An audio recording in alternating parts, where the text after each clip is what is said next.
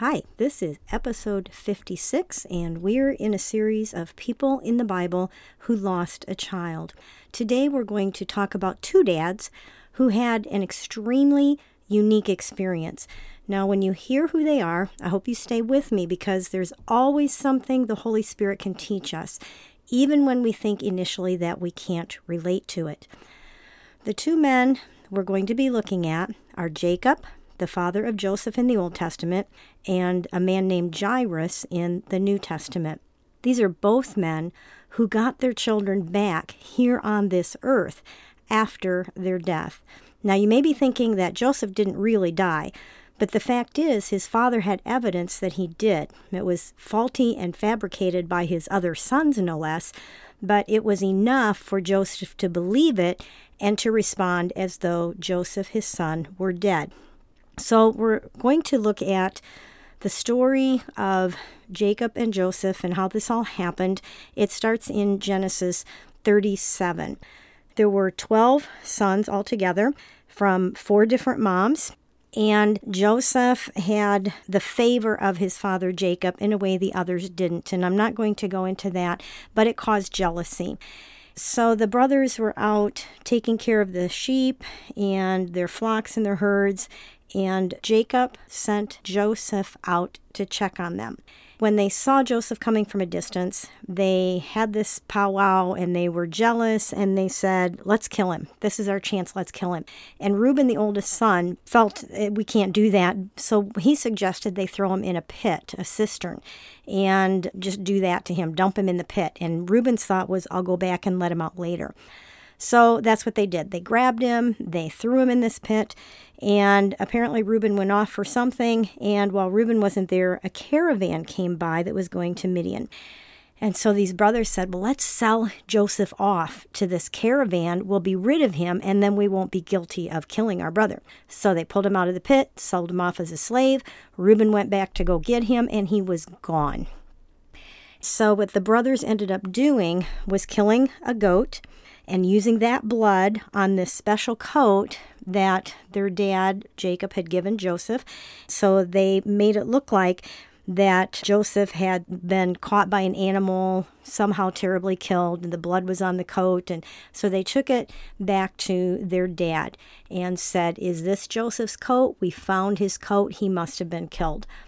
And in Genesis 37:35, Jacob says, I will continue to mourn until I join my son in the grave. Boy, doesn't that sound familiar, doesn't it? So we see the reality of Jacob's pain at the death of his son. Even though he had 11 other sons, just like we know, it doesn't matter if you have other children, like people sometimes tell us. When we lose that one, we don't stop missing them. And it changes us. Now, we know that Joseph, when he was sold as a slave, things happened, and that's not what we're going to talk about here. If you want to read it, go read in Genesis. But through everything that happened to Joseph, he ended up being second in command to Pharaoh himself in Egypt. And when there was a famine, 10 of the brothers from different mothers were sent to get grain in Egypt because they heard that Egypt has food. They had been storing food for years. God had shown Joseph the famine was coming. So they had enough food not only for their own people, but to feed others as well. So these 10 brothers were sent to go to Egypt to get food. And Jacob kept Joseph's full brother. All the other brothers were half-brothers. But he had one other brother, Benjamin, that was his full brother. They had the same mother. And Jacob did not let Benjamin go. And it says in Genesis 42:4, the reason was because he was afraid harm might come to him. Rachel, the mom of Joseph and Benjamin, was a very special wife to him. And he didn't want to lose Benjamin also. We deal with some of those same fears, don't we? Our other children, we're just fearful of letting them go. We just have to fight all these fears that we didn't have before. And Jacob had the same issue. So as these 10 brothers got to Egypt, and Joseph was the one in charge of handing out the food, the grain that people would come for. He recognized his brothers, but obviously they did not recognize him. I mean, he was only 17 when they sold him off, and by now this was years later, and he looked and talked like an Egyptian. So Joseph asked them all kinds of questions, and he accused them of being spies, and so they said, no, we're not spies. And so he asked them about their father, and they said they had one brother that died and another brother at home. And so Joseph took Simeon, one of the brothers, and he imprisoned him, and he said, you will not get your brother back unless you bring that other brother from home that you're telling me that you have. And that's the way that you're going to prove to me that you are not spies. So they had to go back home with their food without Simeon, one of the brothers. And they told Jacob they could not return for more grain if the famine continued unless Benjamin, the youngest brother, was with them. And Jacob was devastated. And for quite a while, he refused, saying it would literally kill him. It would bring him down to the grave with sorrow to lose another son to death. And we know that feeling, don't we? And I have to say, for those of you who have lost more than one, I'm just so sorry. I can't imagine losing more than one, but we know it happens, and we know that most of us have to fight those fears. I find it interesting that when Jacob finally relented, he was basically forced to let them all go back for grain because they would die of starvation if they didn't. But he finally said, if I'm bereaved, I am bereaved. And it seems like he finally got to a place after all those years that he was able to surrender that fear to God. And that is something that is so important for us to be able to do. Fear brings torment, doesn't it? These fears that we have of losing another child, it brings so much torment and fear to us. And we can and we need to get to the place where we're able to surrender that to God and say, if it happens, and God will get me through it again. So when these brothers returned, Joseph revealed himself to his brothers. Joseph made sure to tell his brothers, it's not you who sent me here, but God. Remember, they had sold him into slavery. And Joseph saw God's hand in that, as horrible as it was. I can't imagine being sold as a slave by your own brothers into a foreign land. I mean, talk about betrayal and pain and never seeing your parents again. Just everything that would come with that. But Joseph acknowledged that even through that terrible situation and through their jealousy and what they had done to him, that he said, it's not you who sent me here, but God. God has the final word on everything.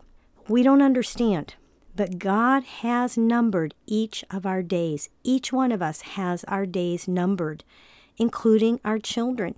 And I don't know why some of us have children whose days were numbered less than ours. But even when it seems like God has lost control, it isn't true. God was with us when our child died. And as we look back, we can see either before or during or after that time that he really was there with each one of us. And if you haven't seen that yet, ask the Holy Spirit to show you. Where were you? How were you preparing me? What did you show me or let me see or feel as I was finding out or as this was happening or after I found out my child died? What were some of the things that, wow, it's almost like, God, you orchestrated this, or you were there, or you were preparing me for it. But we have to be willing to see these moments and these things that God was doing for us during that time, because sometimes we're so angry at God, we don't want to admit that he was there for us in ways that maybe we couldn't see at the time. So you have to be open to that. But I guarantee you that God was there in some way for you, either before, during, or after, or a combination of all of that. For some reason, when I read this last time, as I was studying this out to do this episode, when I read that Joseph said, it's not you who sent me here, but God, it also made me think about the verse, and I didn't look up the reference, I'm sorry, but it talks about how the death of his saints is precious in the sight of God, and it's extremely hard on us. But to God, it's a time to celebrate that one of his children has come home. And I think that our child might want us to know that it doesn't matter how they died or whose hand was in it that caused their death, because now they're in a place where none of that matters to them. It matters to us, but it sure doesn't matter to our kids, because they're home. They are in their eternal, forever home. And I just picture them telling us it's even better than I could have ever imagined. And our children encouraging us, don't stay stuck on whose fault it was. Satan may have been behind it, but I'm with God now, and God has used it, and I'm in glory now, and I'm happy. And I'm in perfection, and I'm in love that's beyond what can be described while I wait for it to be your turn to come here. I really believe that that's the case. When these brothers returned, they rejoiced. This was Joseph, their brother, and Joseph sent them back to say, go get my father. All of you come and live here, because the famine is going to be happening for several more years yet. So go get your families, go get our father, bring everybody here to live with me, and I'll take care of you. So when they returned and told Jacob that Joseph, his son, was still alive, he didn't believe them at first. I mean, would you? We'd want to. But after all those years. But when he did finally believe them, and he saw all the gifts that had been lavished on the family and that they were preparing to go to Joseph, the Bible says that Jacob's spirit was revived, and he was excited that he would be able to go and see Joseph before he died. And I think about how King David, we talked about this in another episode a few weeks ago, how David said about his infant son that died, he will not come to me, but I will go to him. Now, I want to talk about Jairus just a little bit, and then we'll come back to Jacob and kind of wrap this up with the two of them together. Jairus was a leader in the synagogue, and he had come to Jesus, and the Bible says he fell at his feet and he pleaded with Jesus to come to his house and to heal his daughter. Now, this is in two of the Gospels. You can read it in Matthew 9. Mark chapter 5 has more details. And Mark 5, verse 23 says, my daughter is dying. Please come and put your hands on her so that she will be healed and live. And Jesus got up to go with him. He was going to go heal her, but he was stopped by the woman who had the issue of bleeding and touched the hem of his garment and was healed. It stopped everything. And the crowd was there, and there was this conversation. This woman was healed. And while this was going on, people came to Jairus during that time and told him that his daughter had died. And there was no reason for Jesus to come now. And we can have that same reaction. God, my child's dead. You didn't stop it. Don't bother with me now. Leave me alone. But Jesus didn't listen to that then, and he isn't listening to it now. Jesus told this father not to be afraid, but to believe. And what was he to believe? That he would see his daughter again, that she wasn't really dead. Now, I know that Jesus raised this girl from the dead on the spot, and we didn't get that. But we do still get the promise that our child isn't really dead. Our children transferred to our eternal home in glory ahead of us, and they are more alive than we are. They are living in the fullness of God's abundant love and perfection. When Jesus said that Jairus' daughter was just sleeping, he was calling things that were not as though they are. He was being an example of that verse. And we know that God is in eternity. He's not bound by time, going forward or going backward. And that means that when we pray, when we lay our requests before him, those requests are not bound by time. Now, I know that we've all prayed protection for our children, and we feel like God didn't answer that prayer. But we don't have God's eyes to see the full picture. This is not the podcast where I'm going to talk about that topic. But what I do want to say here in this instance with Jairus in this story that is in the Bible for our learning and our encouragement is that God is not bound by time. So I believe that we can pray for something that has happened behind us in time. God knows that the prayer was going to be prayed, and He can answer it because He's not bound by time in either hearing the prayer or answering it. I don't know if I'm making sense, but we are bound by time. And so when I send a prayer to God who is in eternity, who is not bound by time, He can take that prayer and He can plug it in wherever in time that event happened. And I believe that that can include prayers that our child didn't feel alone when they died, or they didn't feel pain when they died. I believe that we can pray those kinds of prayers now for our children, even though our children are already gone, calling what is not as though it is, and using the fact that we are bound by time, but God is not. And so we can pray those kinds of prayers, knowing that God is faithful and that those are the things that He wants as well. I also want to remind you that comparisons don't help at all. Comparisons like, okay, why didn't I get that? Why didn't I get the testimony that my child was healed or my child was spared in an accident? Because God is doing something deeper. I just heard a song a couple of days ago that had a line in it that God is making us into an unshakable mountain. In fact, the song was shared by a mom who lost her son 12 weeks ago from an overdose. And just like her, you may feel like you are so far from being an unshakable mountain. But as someone who used to feel the same way, and is more than 8 years on this journey now after the death of my daughter, and knowing others who are even further along, even over 30 years they've been here on earth without this child, we have gone through the worst of the worst. We can go through just about anything now because we've been through the worst, and because that we learn more and more in a more deep way that we are in Him, and that is what makes us unshakable. Would you rather not have had your child at all if you knew that their numbered days on earth were going to be less than yours? If you're like most of the other parents I've asked that question to, the answer is no. I would have rather had Becca for the 29 years that I had her than to have never been her mom at all. Death is not the end. It's a door to the next life. Jairus only had to wait maybe a couple of hours before he saw his daughter again. Jacob had to wait around 25 years before he saw Joseph again. I said that Joseph was 17 when he was sold into Egypt. He was 30 when he was made an overseer.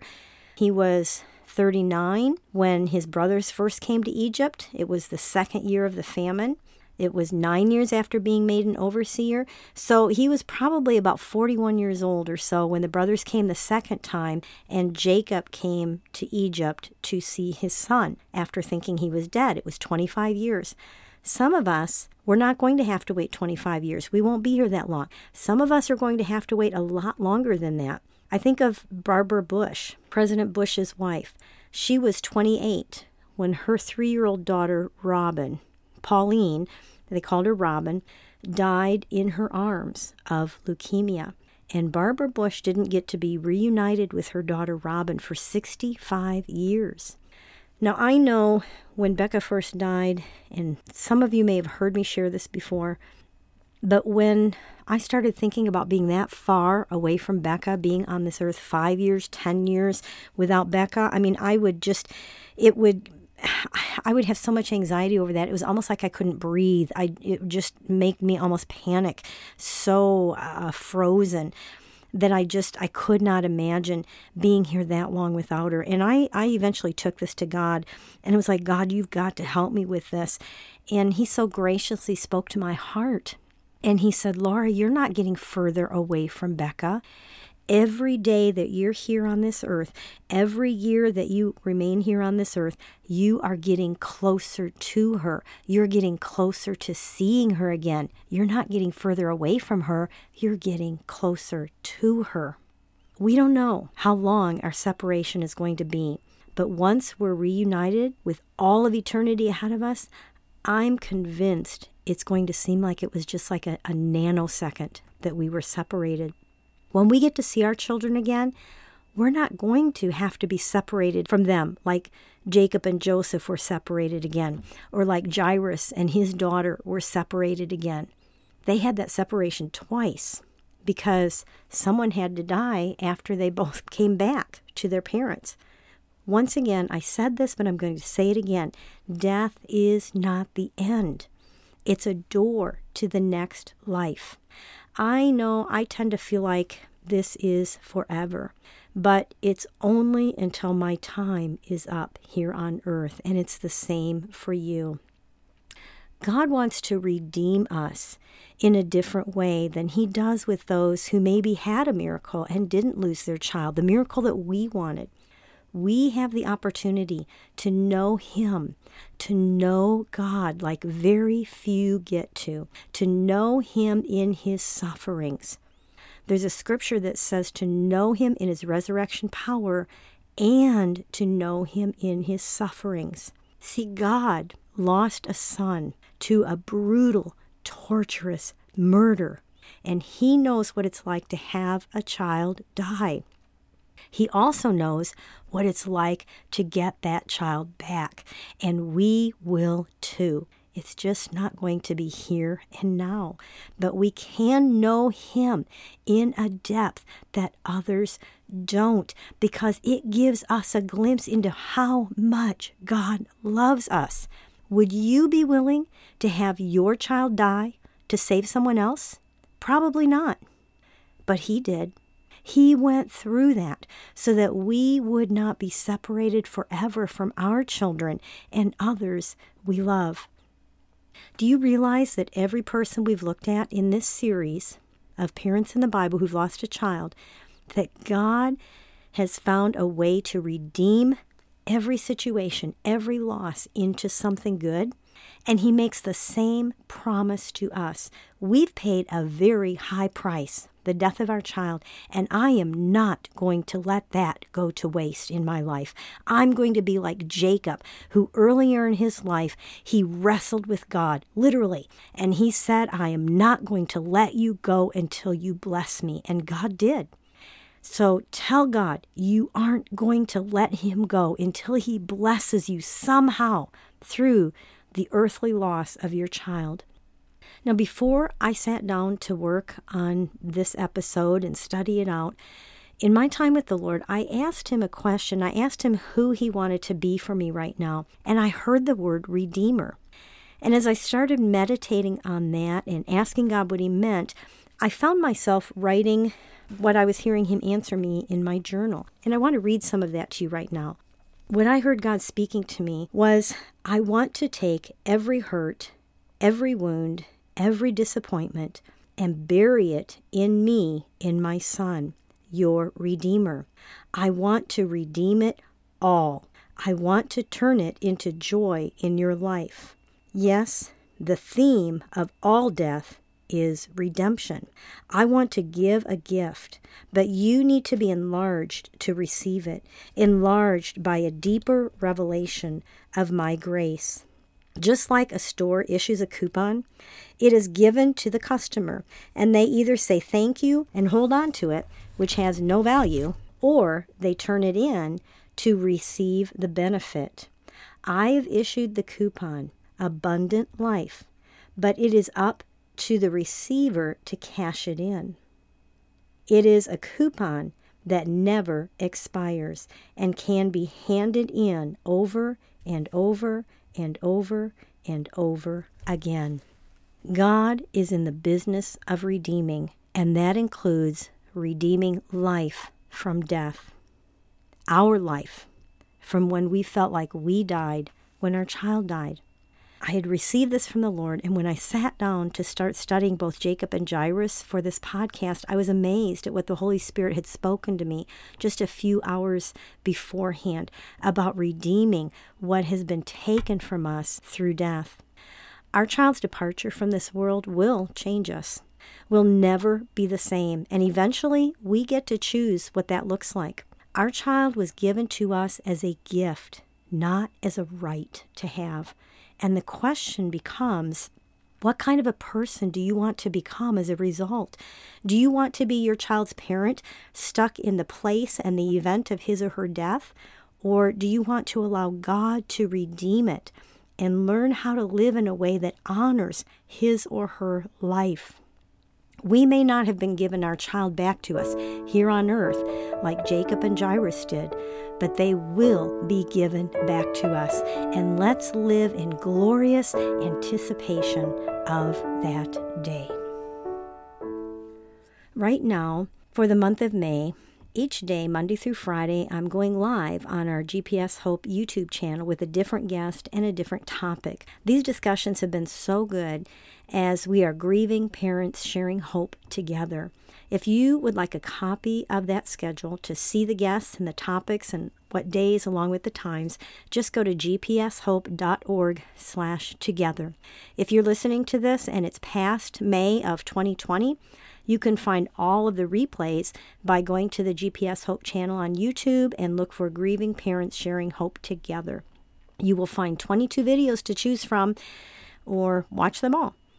So let's go ahead now and get into our birthday segment. Each week, I'm honored to announce the upcoming birthdays of our children who are no longer here with us. So first, we have Jack Randall Whitaker, who was born on May 12th and is forever 37. There's Jordan Slusher, who was born on May 17th and is forever 21. We celebrate the day that these two were born and came into the world and into the lives of these parents and the families and those who love them. If you would like to share your son or daughter with the other listeners of this podcast, just go to gpshope.org/birthdays. There's a form there you can fill out. Just submit the information, and I will add your child to the birthday segment the week of their birthday. Before I close, I just want to remind you that GPS Hope is a nonprofit organization that's able to continue offering support and resources like this podcast to grieving parents because people like you support us financially. If you would like to partner with us monthly, giving hope to others like you've been receiving, or you want to give a special gift, just go to gpshope.org/support. And as always, any links mentioned can be found in the show notes on the GPS Hope website. Just go to gpshope.org and look for this podcast. I've heard from so many of you how difficult this time of year is with Mother's Day, and many of you also have birthdays. I sometimes call them sunrise dates of your child, and the sunset date of your child is in May. So especially for those of you who are struggling a bit more, I want to remind you and all of us to hold on. Pain eases. There is hope.